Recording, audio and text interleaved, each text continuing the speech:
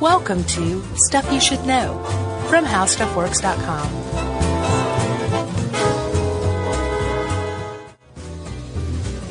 Hey, and welcome to the podcast. I'm Josh Clark, the continuously, endlessly ill Josh Clark. Reminiscent of 2010-ish, 9. What's crazy is, dude, I take such good care of myself now. I drink so much juice, like fresh juice. You mean I juice almost every day? Well, that doesn't mean you're impenetrable to sickness and viruses. I don't smoke cigarettes at all. That doesn't mean you can't get a virus. No, it should. It should. I am like a fortress here, man. I exercise a lot. I spray Lysol in my face three times a day. That's probably what did it. It's irksome. I know. I feel bad for you. Anyway, that's me. Chuck's fine. This is Charles W. Chuck Bryant seated across from me. He's totally fine. It is fiddle. And something I noticed about Chuck today was a little stirring. Chuck is the spinning image for Tony Stark. Please. What do you You mean? look exactly like Tony Stark. Like Robert Downey Jr.? Yes. No. You do. You've got the I hair. look like I ate Robert Downey Jr. You have the, you don't. You've got the hair, you have the facial hair, you've got the glowing chest. Yeah. You have the whole thing going on. All right. For the uninitiated, Tony Stark is Iron Man. He's billionaire industrialist turned Playboy? superhero. Yeah. Iron Man. Philanthropist. Yeah. And that was clearly just said to introduce our topic. That is not true. I patted you on the shoulder and reminded you that you looked like Tony Stark You were just before setting me we were up. ever recording. All right. But we are talking about exoskeletons, which is the Iron Man suit, for all practical purposes, is an exoskeleton. Yeah, because one thing I learned reading this article is that an exoskeleton is also known as a wearable robot, Yeah. which falls under the category of human augmentation. Yeah, and one of the Japanese versions of the HAL one that we're going to talk about. Yeah. I saw some video today where they had one that was in the color of the Iron Man suit. Is that right? Yeah, of course they're going to do that at some point. Sure, but did you see the one on the page 0 of this article? Yeah. It's awesome. It's pretty cool. It's like an army exoskeleton, and next to it says "Future Soldier," and there's nice track lighting above it for some reason. Play more with Claymore. Jeez, that was grim. That was The Simpsons. Well, okay. Yeah, Sorry. but still grim. Okay. Yeah, I saw some exoskeleton videos too that were pretty awesome. It's pretty amazing where we're at right now. Yeah, because this is not new, but it turns out the U.S. military, the Pentagon, has been like, give us an exoskeleton. We want one bad. Since Yeah. like the 60s. Sure. And pretty much nonstop, people have been trying to do this, and we're finally getting to the point now where they're becoming viable. So it's awesome.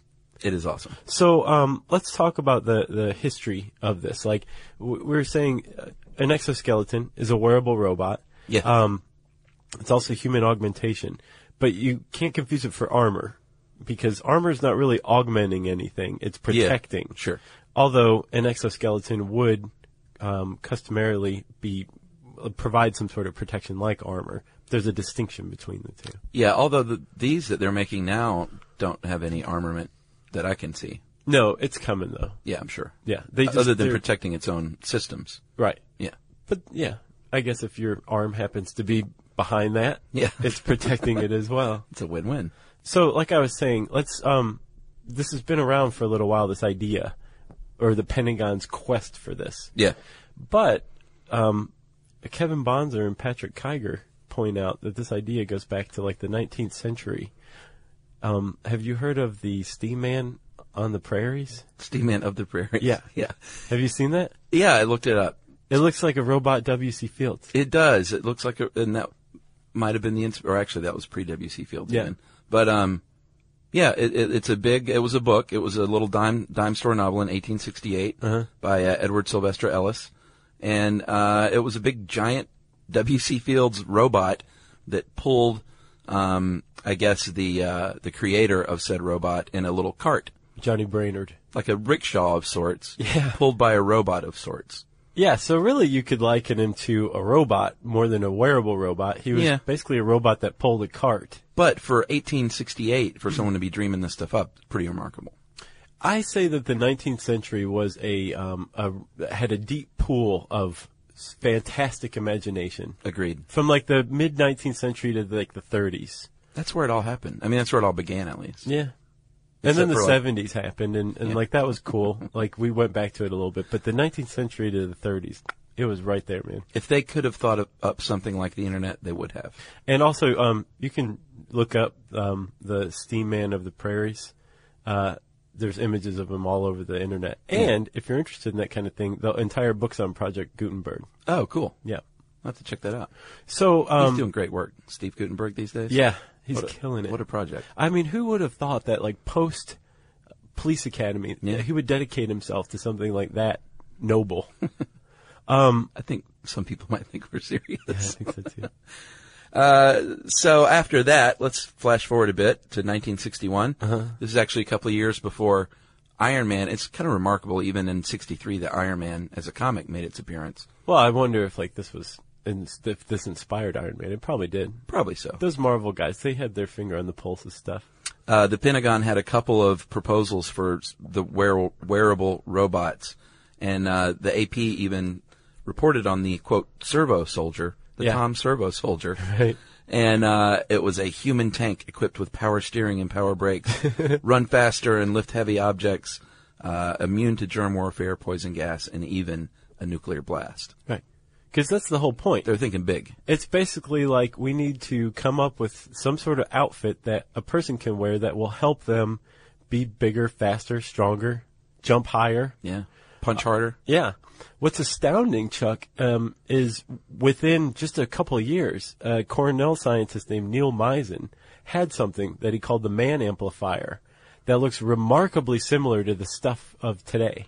Have you seen it? Yeah, it sort of reminded me of the, you saw Aliens, right? Yeah. Remember the little forklift thing? It sort of looked like that on top, but the base of it, instead of legs, had like a tank, caterpillar tracks like a tank. I didn't see that part. Yeah. The ones I saw looked just like that exoskeleton from Aliens. That might have been the Superman suit. I think it was the same thing. No, well, the man amplifier that I saw from Popular Science was like a machine. It was on tracks. With tank tracks. That's pretty cool. But even so, it had the big grabby robot arms. Right. Yeah. That could crush, kill, destroy. Missiles. Yeah. So this guy Neil Misen had the idea, the concept down pretty quickly in pretty short order, right? Yeah. He wasn't the only one. This kind of set off this Pentagon call for exoskeletons, set off like a fervor. GE came up with something called the pedipulator. Yeah, pedipulator. Did you see that one? Yeah. It looked like a modular, like you could hook some together. Yeah, it looked like sort of like the cab that you ride in looked like one of the big bulldozer cabs. Right. And then it had 4 legs. And it actually walked. Did it have 4 legs? Yeah. The one I saw, again, it looked like an AT-AT, right? From Empire Strikes Back. And had 2 legs? Yeah. Interesting. But they were strung together. There was like 4 of them strung together. AT-AT had 4 legs. No, I had 2. No, AT-AT had 4. You're thinking of the Tauntaun. No, the Tauntaun is the beast. No, the AT-AT was the big 4-legged. Oh, okay. Then I'm thinking of the smaller version that's on 2 legs. Okay. In the same scene. Just the AT. Right. Right. I'm sure there's Star Wars fans out there going, it's called the meme. And we're going to hear from them. Yeah, I don't remember what that's called. But you could combine these things and form basically like a human exoskeleton centipede. Yeah, but none of these to me look like exoskeletons. They look like machines that you sit in and ride and drive. Okay, then I saw something that said this is Neil Misen wearing his man amplifier, and it looks exactly like the stuff that they test out today. Wow. Yeah. Well, good for him. Good for Neil. I get the impression that he was ahead of his time. So most of these things, unfortunately, of course he was ahead of his time, ended at like in somewhat of a dead end. Why? There's some really good reasons why. Well, yeah, I mean, the reasons you would probably guess, which is it's way too expensive. Computers aren't fast enough. Especially in 1965. Everything's too heavy. The batteries, we can't design batteries that will last long enough. It's a big deal. It's like sort of the quest with all technology is like you got to make it affordable and light enough to operate and I guess affordable would be cost effective, but Right. all these things, and then technology is just the limits of technology. So material science basically wasn't where it needed to be and is only just now starting to get there. One of the other big problems, one of the other big hurdles with making a decent exoskeleton is the actuator, which are the little muscles that move, the electromechanical muscles that move in place of the human muscles. That's right. But we're starting to get there. I mean, computing power is getting smaller and more portable. Yeah. And incredibly powerful. That was the word I was looking for. And wait until we get into quantum computing, man. It's going to take off like a rocket. I'm sure. Our battery life is getting more portable, smaller, more durable. Yeah. And apparently actuator science is really starting to come around. Well, that's good. So that means that we have all the stuff in place. And apparently DARPA, the Defense Advanced Research Projects Agency, a.k.a. the secret Area 51 people. Yeah. I think Morgan Freeman heads up that division. Is that right? I think so. Okay. So, what's his name? Somebody Fox? The Fox? I don't even remember. In the Batman movies. Yeah, I can't remember. Oh, okay. He's red to me. Yeah. Always. No, but not Red Fox. No. The DARPA was apparently well aware that these material science and computing power was starting to come around, and they put out another call for exoskeletons, and this one's starting to pay off. Well, a call in the form of $75 million worth of funding. Right. Meaning, hey, we can actually put a little dough towards this. And they said they started a division called the Exoskeletons for Human Performance Augmentation. Sure. Which doesn't spell anything cool. No. I think they kind of dropped the ball there. I agree. And they wanted something that would accomplish 5 things. They had a directive. They wanted something that would allow just a regular soldier to carry like hundreds of pounds of gear without much exertion. Right. And this is one of the big applications. It's not to fly around and shoot people like Iron Man. Like, a lot of it's kind of boring. It's like lifting supplies right all day long, doing the work of 3 soldiers, basically. Yeah. Loading missiles. Yeah, really heavy stuff that you might need a machine to do. Mm-hmm. You can now get a man machine. Right. The second thing, they wanted to be able to handle heavy weapons that would require 2 people. Now you can do it with 1. They wanted to be able to carry soldiers off the field, which is a huge deal. And one of the reasons my brother-in-law, who's a Marine, says that they don't allow women in combat is because a lot of, you need someone who can throw a soldier over their back and trudge through the desert for a day if you need to. That's a common obstacle that's thrown up against female firefighters as well. Oh, yeah? Yep. I get that. I'm all for equality, but you got to take care of the people, you know what I'm saying? You are in dangerous water, Chuck. No, man, I mean, I'm all for it. If there's a woman who can throw me on her back and carry me 3 miles through the desert, I'm all for it. Yeah. But just don't leave me dying out there. Right. They wanted it to be impenetrable to gunfire, which is pretty key, too. There's the armor thing. The armor thing. And then finally, I think this was the little kid in all of them, they wanted it to be able to jump really high. Yeah, really, really high. Just like, and make it jump really high and say cool stuff. And there's actually, there's something called the Springtail Exoskeleton Flying Vehicle. Have you seen that one? Yeah.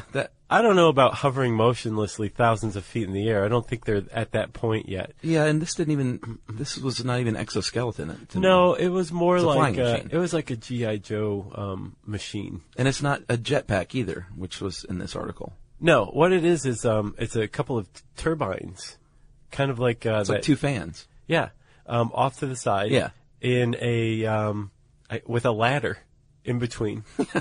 But so you're standing under a ladder, which is just bad luck to begin with. Yeah. And then connected to the ladder are 2 turbines on each side, and you just hang on and you take off.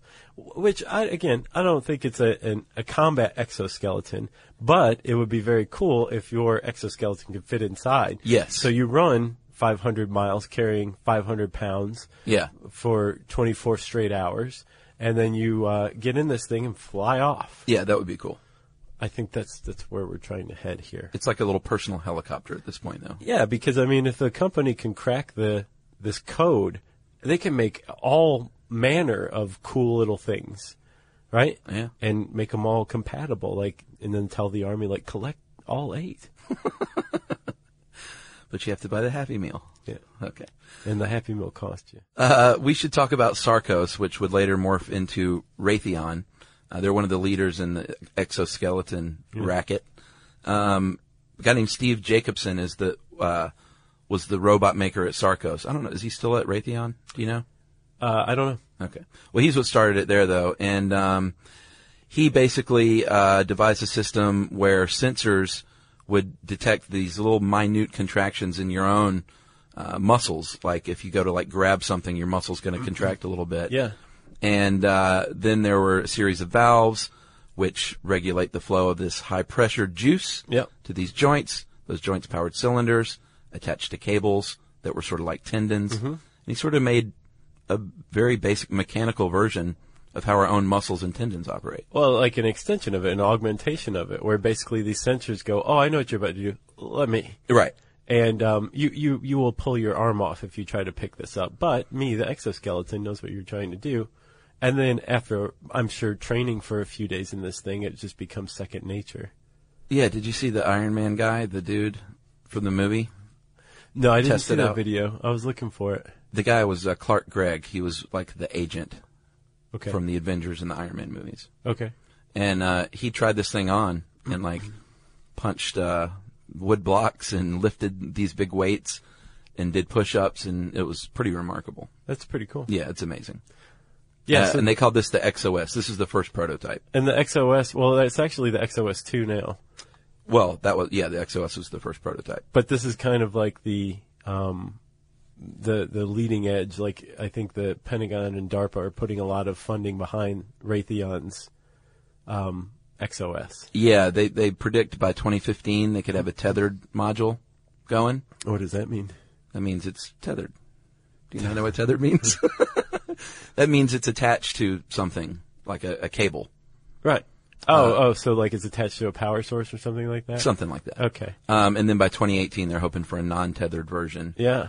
And because, I mean, it's like, hey, bad guys, come over here. Yeah, exactly. I can't get to you. Well, the tethered one would be fine for dudes like loading trucks and things like that on base. Sure. Yeah. Sure. But not in what they call the theater of war. You know? By the way, Winston Churchill? Yeah, I think so. I think we forgot to mention that flying vehicle thing. That thing actually goes over 100 miles an hour now. Yeah. And the XOS runs at least 10 miles an hour. And I remember reading that first and being like, whatever. Yeah. And then I think, oh yeah, I can't run 10 miles an hour at all. So this thing running 10 miles an hour, and the point here is its endurance. It goes as long as its battery is charged. How fast can we run? I mean, you could run that fast. You could get up there, but for like 10 seconds and then your heart pops. Okay. I'm talking myself. Right. 10 miles an hour is... Because you walk 4 miles an hour, typically. If you walk pretty fast. Yeah. No, not typically. No? No. That's getting into speed walking. Well, that's all I do. You do not walk 4 miles an hour. Like, we walk maybe 2.5. Really? Yeah. Well, whenever I did hiking, we always based it on a 4 mile an hour pace. Yeah. Maybe I was 4 a fast miles hiker. in an hour. Yeah. That's really fast. I guess I was a champion hiker then. I guess you were. I should have kept that up. You're like, I used to do it on my hands. So, like we said, Sarcos turned into Raytheon, and then there's other competing firms, of course. Well, Sarcos was bought by Raytheon. What did I say? It turned into it. Okay. I mean, there's a distinction. Then Berkeley Bionics is another company? Yeah, they're civilian peacetime. They're into basically helping out the people who can't walk under their own power any longer. What they're getting really good at is energy consumption, solving that problem. Yep. And they had something called the Human Load Carrier, which ran for about 20 hours without a recharge, which is a big deal. Dude, that's huge. Yeah, it's a big leap forward. Did you see there's another one, Argo Medical Technologies has something called the Rewalk? Yeah, these are pretty cool. And it's like $150,000, which sounds like a lot, but at the same time, if you're paralyzed, this thing lets you walk. Yeah, it's basically just mechanical legs attached to your regular legs with a little backpack on. Yep. For the power. Yeah. And it's based on the Segway as far as like you lean forward and it walks forward, you lean back and it stops.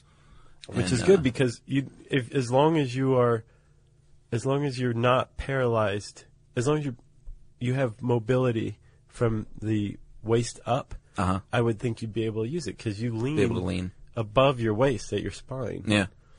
Yeah, and actually, we should point out a lot of these exoskeletons that even the Army and the military are working on some of them are just waist down. Like Yeah. some of them are made for, punching and lifting and potentially flying and shooting, but they have a lot of waist down work too, which they said helps you like lift things anyway because you're supposed to lift with your legs. Right. Yeah. It just transfers the load to the ground. Exactly. And yeah, these don't look like pants. They're not like just exoskeleton pants. Remember Flea's pants made of teddy bears? No. You don't remember this? No. Oh, you should look it up. It's pretty awesome. The bass player? Yeah, from Red Hot Chili Peppers. Yeah. They're just kind of like braces with maybe a foot. Yeah. That you just step into. Like you can step into these things. Yeah, it looks like sort of like a high-tech leg brace. That's a good way to put it. Yeah. Except it walks for you.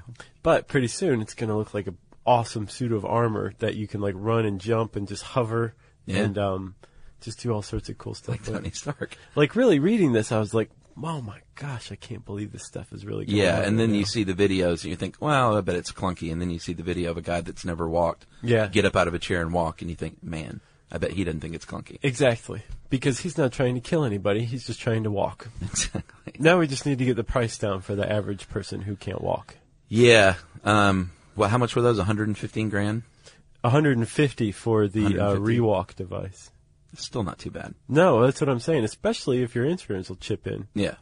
So there's a company in Japan called Cyberdyne, and that sounds like a name that James Cameron would make up, but it's real.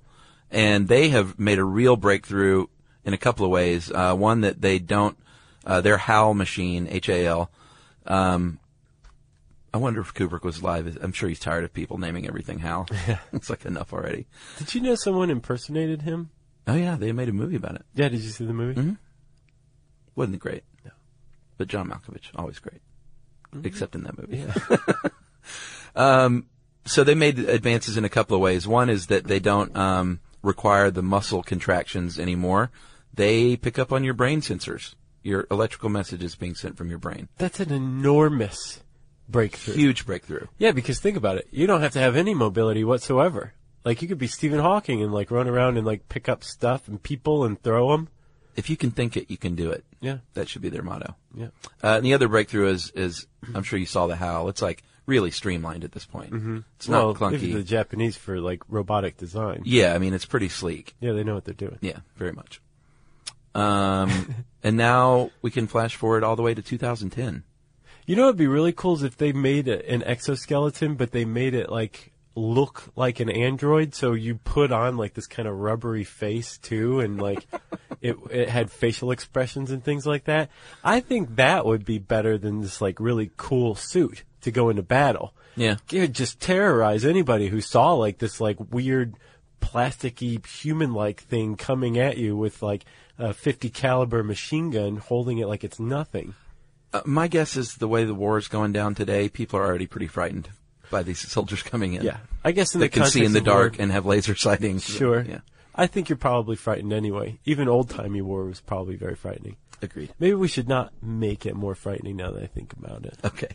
Maybe we should make them look like little lambs that kill. That explode on contact. All right. So we're in 2010. Uh-huh. DARPA has made some serious headway. Now their suit weighs about 55 pounds, which is like... I think this is the XOS. Is it the believe XOS so. 2? Yeah. And can carry 200 pounds, and with no fatigue going on, like you said, 10 miles an hour it can run, and that's pretty impressive, I think. It's good enough, especially if the thing can run. Yeah. Because this thing's running for you. You're moving, but you're just barely moving, and you're not going to get fatigued at running 10 miles an hour. No. And I can imagine, like, you can cover some ground in 10 miles an hour. Think about this. You could cover 10 miles in one single hour. That's straight. That's true. That's a lot. That's very true. Eventually they're going to hook GPS systems up to this. Uh-huh. It says one of the uses for soldiers would be to obtain info about approaching terrain. Mm-hmm. So I guess they could send them out ahead or whatever. My friend, have you seen Predator? Yeah, the first one. Don't think that that's not going to be inserted into this whole array of Which part? technology. The thermal The thermal stuff? Yeah, thermal imaging. Yeah. Sure. So you're just running along 10 miles an hour. Yeah. And you have been for 20 straight hours. And you're running through, say, the desert. And you see everything thermally. You're fine. You're going to be just fine. Yeah, that's a good point. Especially if you can jump really high. Really, really high. And then they're also working on some computerized fabric that they would wear that would like monitor all your systems. Yeah. So I guess the point there is it would be light. Like I'm sure they can monitor your systems now, but it'd probably be too bulky. Yeah. So you're going to wear the computer as you wear the robot. Yeah. Pretty amazing. Yeah, and we're talking like we're not very far off from this. 10, 15 years maybe? Yeah, and it's not all soldiers, like we said. They're using it. A lot of the research is for people with spinal injuries and stuff like that. Yeah, so pacifists can get on board too. Exactly. Rich pacifists. Also, I want to say, like, I came across a really cool website called cyberneticzoo.com. And if you're into, like, old-timey popular science drawings of stuff like this, that's cool stuff. It's covered up in it. So I would recommend checking that out. You got anything else on exoskeletons? I want one. That's what I got. Just give it a few years, man. I'm going to get you one that looks like W.C. Fields. Okay.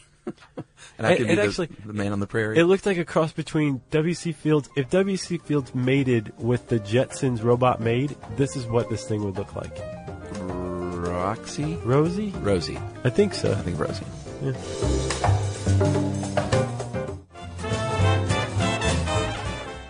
Okay, if you want to learn more about exoskeletons, you can type it into the search bar at howstuffworks.com, and it'll bring up this awesome article. So check it out. I said search bar, listener mail time equals mail. This one's kind of a downer, but I feel like we should read it because it's, need to get the stuff out there. I'm going to call it abusive grandparents. Oh, man, I saw this one. Yeah, we sort of made some jokes in our time travel cast about the grandfather paradox and, like, are there abusive grandparents? Because they're all so sweet, and there are. Of course there are. It's very sad. I think we knew that at the time. Yeah. Hey, guys, today I was listening to the podcast, and you brought up abusive grandparents. You both sounded like it was a tough concept to swallow, and I agree, it is. That being said, I'm writing you to say that, yes, sadly, there are abusive grandparents. I was raised from the age of 5 by my maternal grandmother, who was physically, mentally, and emotionally abusive most of my life. She was abusive to every child who ever came through her house, her children, me, her nieces, and nephews. She herself was heavily abused as a child by her mother and father that went on to be married twice to abusive husbands. Unfortunately, she wasn't strong enough to break the cycle, and in fact, she encouraged my own mother, her daughter, to hit me. She kicked me out often, and at the age of 12, I was sent to live with my deadbeat father and his wife for a summer. At 14, she kicked me out to go live with my mother and her husband. I lived there for a few years, then back to my grandmother because her home was close from my school. 2 weeks before my 18th birthday, she instructed my mother to beat me because I stayed home from school to go to the doctor for tonsillitis. I ran away that day and never went back.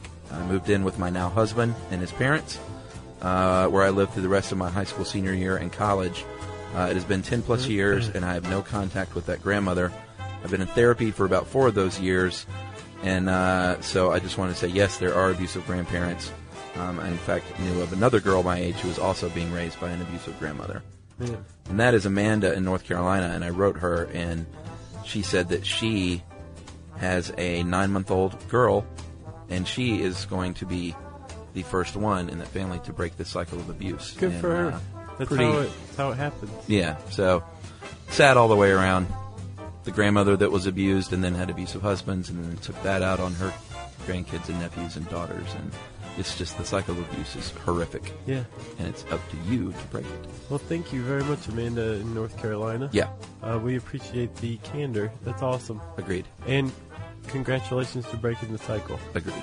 Well, let's see. If you have a story that you want to share with us when we were flip with something we shouldn't have been, we'd like to hear about it.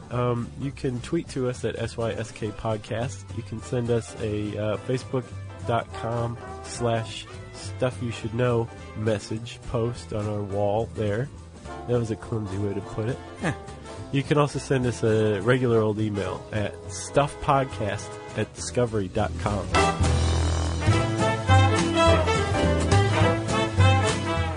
For more on this and thousands of other topics, visit HowStuffWorks.com.